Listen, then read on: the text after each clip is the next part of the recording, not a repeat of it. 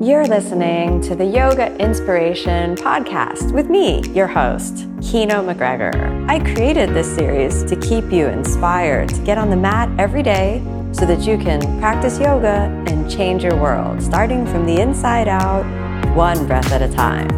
Thanks so much for listening. Your support means everything to me. Hey everyone, it's Kino here. Welcome to another episode of the Yoga Inspiration Podcast.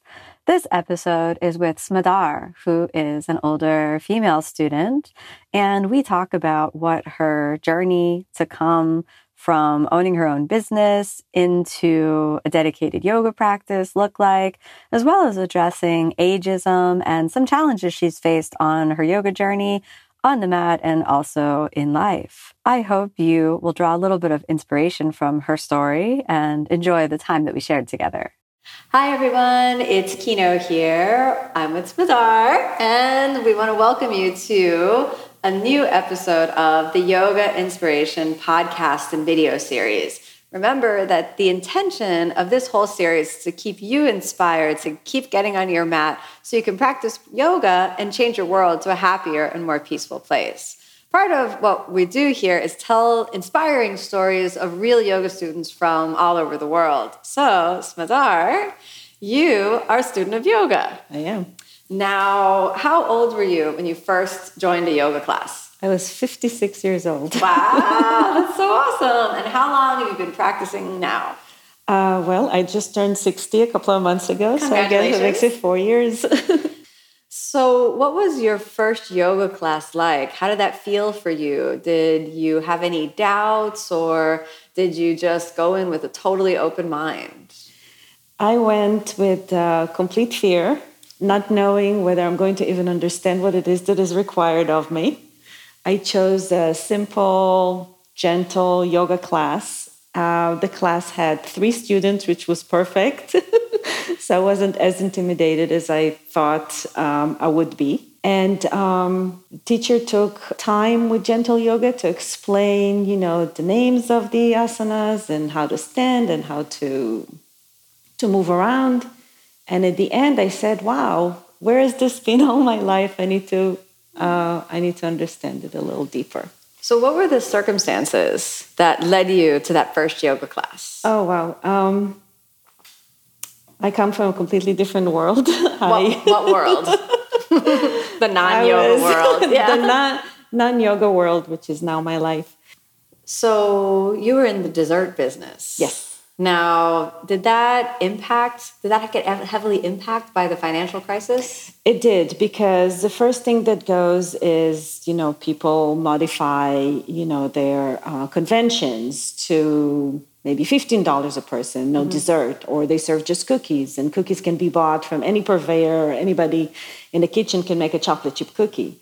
I had a very high-end dessert company with very specific line of pastries and petit fours and cakes and sounds amazing. Yeah, it was lovely. Yeah.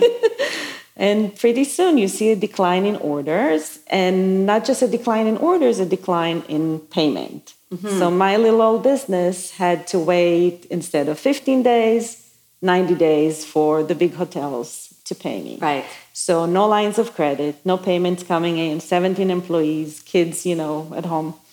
I had to make some tough decisions. And one of the tough decisions that were made is to let go of people. Right. Unfortunately, I had no choice. Yeah, that's got to be really hard. It was heartbreaking because some of them had families. I had to make a choice. I let some work, a couple of days a week. I did what I could to find them a job with other people. I just couldn't carry them. I understand. And then my week work turned into 20 hours a day, 7 days a week, basically no life, no... So you took it all nothing. on. I took it all on. My husband did, and my kids were old enough, to understand and maybe chip in every once in a while. However, something gave in, and we had to realize that we can't pay everybody or everything all the time. And we kind of got a little behind on our mortgage, knowing what you do first. You keep your business, you keep your house, you pay your college tuition, you buy food, you put gas in the car. Yeah. It came to to that. Wow. From a thriving business that generate quite a lot of money, I had to make a choice to buy groceries, to put gas, to pay mortgage. And how long? It took a while. This was 2008, which the declined slowly. And in 2013, I got a note on my door that my house is being foreclosed. Wow. So I'm looking at myself and I'm looking at my husband, who has worked his entire life in the hotel industry. And I myself, as accomplished pastry chef. And we're about to find ourselves on the streets. Yeah. And what do we do? So first there was an initial shock. Mm-hmm. And then... what did that shock feel like? For me, it felt like, okay, we're healthy, we're fine, we'll figure it out. Mm-hmm. Not 10 minutes go by while I tell myself that, and the person who owned the bakery that we leased tells me, you have to be out by January because we're in trouble. Wow. And the building is going... Also foreclosure. Wow. So we were like stunned. We had a certain amount of money in the bank, which we put toward the business. We believed in our business. We ran it at that point. We started in 2004, so it was quite established. And we were clueless on what we were going to do. And I remember that it was a moment where my husband just sat on the floor and said, I really don't know how we got here, and I really don't know what to do. Wow. And something interesting happened. Our mailman walked in and he said, oh, you are not alone, but there's a lawyer I know and you need to talk to her because that's her specialty. Was it foreclosures what I didn't realize at the time, what we didn't realize at the time, and now I'm sure you can read about this, is that the banks were giving loans to a lot of people that couldn't afford them. We had our house for 20 years, but the minute we skipped one or two payments, there was no one to talk to. Okay. They would sell mortgages to how do you say? So I think they're subprime mortgages. Something like that. Mm-hmm. And they would sell them to other companies that would collect them. Mm-hmm. And where they package off the mortgages into these securities. I think they're called mortgage-backed securities. I don't remember what our particular story was, but it was a company that would give us the runaround. Anytime we wanted to talk to somebody, it's like, yeah, just fill out this paper, that paper. And basically just wanted... The minute your house is in foreclosure, apparently you have like a few months before it goes on the market for auction. Wow. So everybody was giving us the running around. And you have a limited time. And we have a limited time. So when he came in and said there's a lawyer that specializes in those particular cases, we said, okay, right away, we went. Mm-hmm. Which is, to me right now, I'm happy to talk about this because I think this can be helpful for other people who are in this situation. There is a way out of this. And what she suggested at the time is to do, there's chapter 11, there's chapter 7, and then there's chapter 13. Bankruptcy. But chapter 13, which was perfect for me, is you return everything that you owe. Mm-hmm. And you pay all of your debts to whoever, credit cards, suppliers, everything. And then after 5 years, they can work out a way with the bank to get your mortgage back. Okay. So I said, sign me up. Yeah. What does that mean to get your mortgage back? Well, you get the house back in your name. Right now, the bank owns it. And you can keep the house during the bankruptcy. And you keep the house during the bankruptcy as long as you pay all of your credits. You can't open a business. You can't open an account. You can't do anything. Basically, I already had a business. I really was very happy to have everybody taking credit cards away from me and just to live off of what I make. Right. And we did that. We had to let people go. We had to modify everything in our lives. And we learned some very valuable lesson that led me to the yoga, tie it up to yoga. And the valuable lesson was wonderful. I all of a sudden became a tourist in my backyard. Instead of going to a restaurant, I started cooking and inviting people. Instead of traveling all over, we took the car and we discovered what Florida is all about. Right. And we did many different things that we didn't have the time. We let go of cable. We let go of everything that was unnecessary and just basically were determined to get our house back. At that time, unfortunately, my mom was in the hospital. I couldn't travel. I couldn't take time off. I literally, it took us 3.5 years by our teeth to get the house back in our name. Wow. Congratulations. Thank you. That's hard work. It is. It was very, very hard, very rewarding, and a wonderful lesson in life. Because when you're in a survival mode, you don't pay attention. Right. The little things. It's true. Nothing bothers you. You're like, yeah. You go through the motions, and then you just neglect, important things. So that sort of was the beginning of the journey. And once we got the house back, we said, okay, let's powwow about our lives. What really do we need to be happy? We have this business is consuming. We have a house that our kids are about to leave the house. We don't really need a big house. So let's sell. Wow. We sold the house. So you worked so hard to get the house in your name to turn around and sell it. To pay, because there was a big mortgage on it. Yeah. So we paid the mortgage. We paid whoever we owed anything to. And we started sort of like a fresh start. And then we sat down and really had a conversation of what's important. And it's important to live life, not to work hard to pay for a cover over your head. Yep. Everybody needs a cover, but it can be something that is right for you. And so we decided that we're going to close the business. My husband went back to the hotel industry. How did that feel for you to close the business? It was very difficult. Because it was your dream. It was. Yeah. It was an amazing dream. But then again, it was also, it wasn't at that point, it got me to where it wasn't done the way that it was fulfilling enough to keep it going. I understand. There had to be some adjustment made, and I didn't know what they were. And I figured that I need to close this particular thing to figure out what's next. Was there a feeling of loss? There was a feeling of a little bit of failure in the beginning, but then I realized that listen, I did something that I can be really proud of and I can share with other people. Yep. I built a business. Something happened that wasn't entirely my fault. I worked very hard to fix it. I fixed it. I'm better for it. I can help other people in the same situation. But my life needs to be about something else. So, and then lucky for us, we received, my husband received a job in Maryland. So we moved for a couple of years. And that's where my yoga journey started. Oh, in Maryland. In Maryland. So here you went from running your own business, from being this entrepreneur, following your dream. And now you're in Maryland. Lost. Housewife. Yes, housewife, no title. No title. It's a very interesting time to be in your life where somebody asks you, so what do you do for a living? And how do you answer that? So in the beginning, I was like apologizing or telling stories or whatever. And then I started inventing little things. Like what? I'm going back to school. Or a friend of mine actually gave me this idea, which I used a lot. I'm self-unemployed. I thought it was brilliant. Yeah. Thank you, Nadav.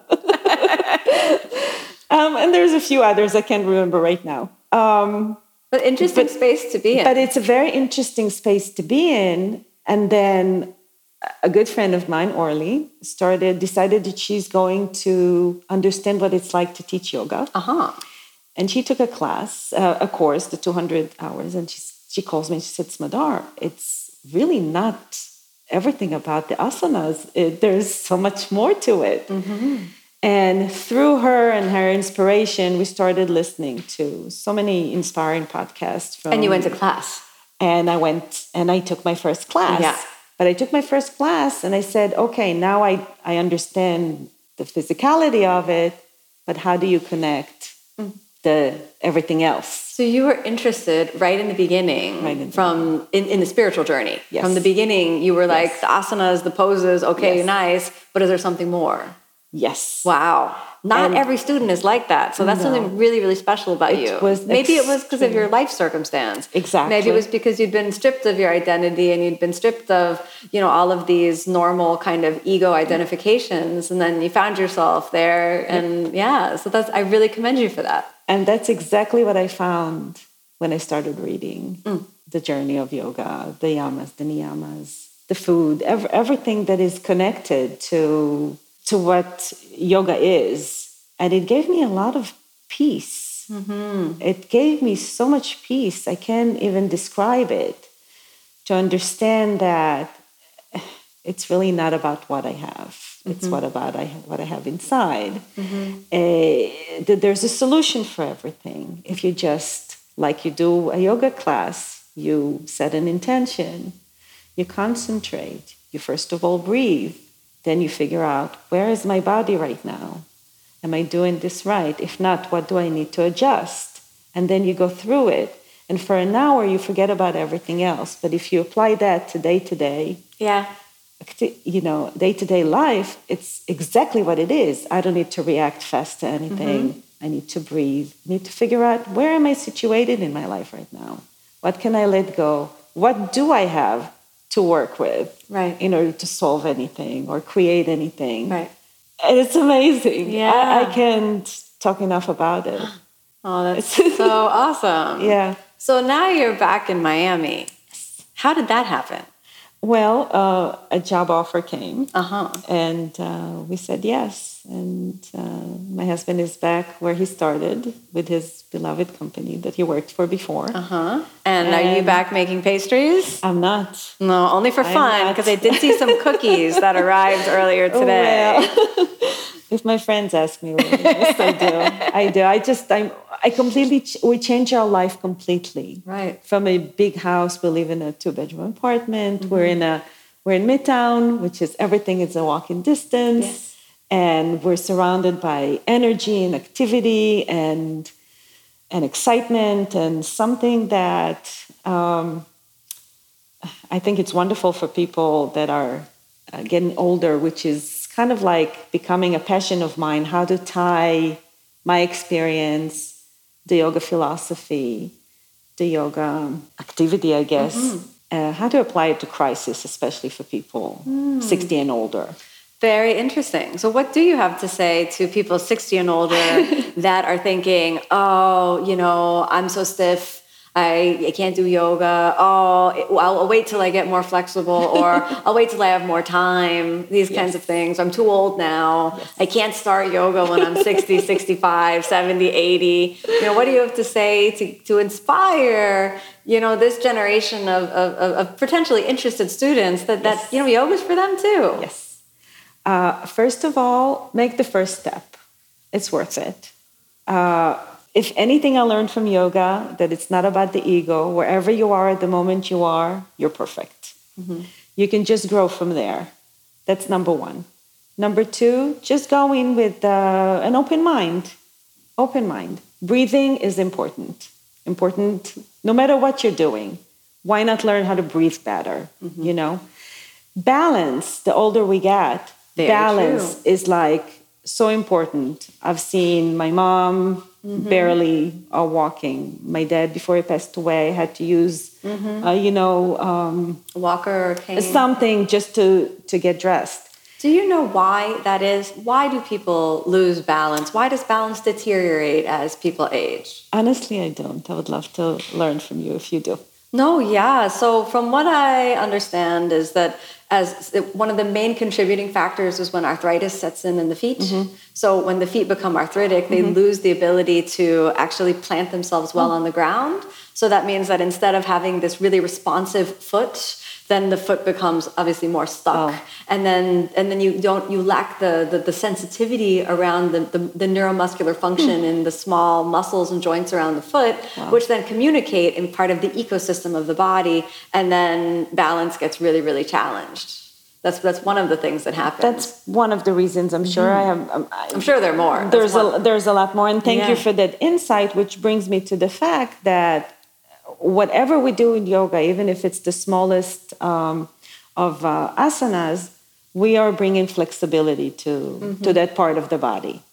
And the more you work it, slowly, take your time. Nobody's chasing you. You're not in competition with anyone. Just do it for your own health. You'll see a difference. I I'm more, I think I grew a couple of inches. Yeah. I used to be hunched over. No, I'm serious. I used to be hunched over at work, over a table all day. I now, because of everything I learned, my shoulders are back. They're down. You know, The my chest is raised a is little. open. I'm walking, you know, with my head held up high. So it's like it doesn't only give me the physical aspect of it. It gives me sort of like, I can do this. I'm happy. I'm good. I'm doing something for myself. And you tie that with the teachings, which teaches you you don't really need much to be happy. Yeah. And there's several ways to get to that notion. Then why not? We all owe it to ourselves. Is that what keeps you inspired to keep getting on the mat? This inner work and this inner journey? Yes, because it just shows me how far I can push myself. And which means how far I can push myself in any situation I'm presented. I don't panic if I do something wrong. If I don't feel like it, or I don't feel like exercising on that day, you know, there's also the forgiveness for yourself if you're tired or you're, you know, so a lot of that goes into that. And I just, I think how important it is that I wish we started at a very young age, like a school age, to teach kids to just be happy and content and think before they speak and learn to solve little situation as if you're in the asana and you're trying to figure out how to do it right. You are solving, you know, a situation. I think everything in life can be applied to a yoga mat. Yeah, totally. Absolutely. And the yoga mat's like a laboratory for I think so. everyday life. Yeah. Absolutely. But it's up to students like you who can make that connection for the lessons learned on the mat and apply it into your life. You know, it's because of your inspiration and your commitment to that spiritual journey that it means that for you. You know, I always say that, you know, yoga gives you as much as you give to it. So when you bring that kind of holistic presence into the practice, you get these holistic benefits. Yes. So I just really love your story. And I think that your story is inspiring for, as you mentioned, people that feel like they started too old and they think, oh, I wish I would have been a dancer. I wish I would have started when I was 7, but now I'm 55, you know, can I still do yoga? Absolutely. Absolutely. I actually think, and there's more and more talk about it, that we're going to live much longer. Maybe with more mobility and more quality of life. And we have to change the face of how society treats, you know, people who reach a certain age. Absolutely.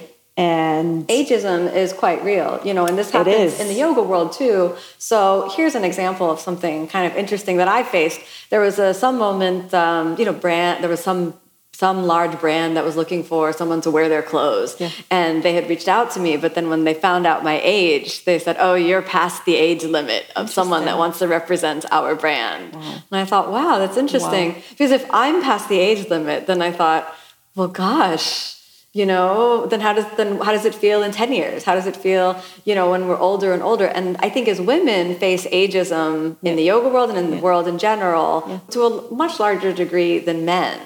So much larger. It's interesting in that way, you know? Yeah. So I feel that getting physically fit and mentally fit, the way yoga is giving you the opportunity to do that. I did not find that in regular exercise.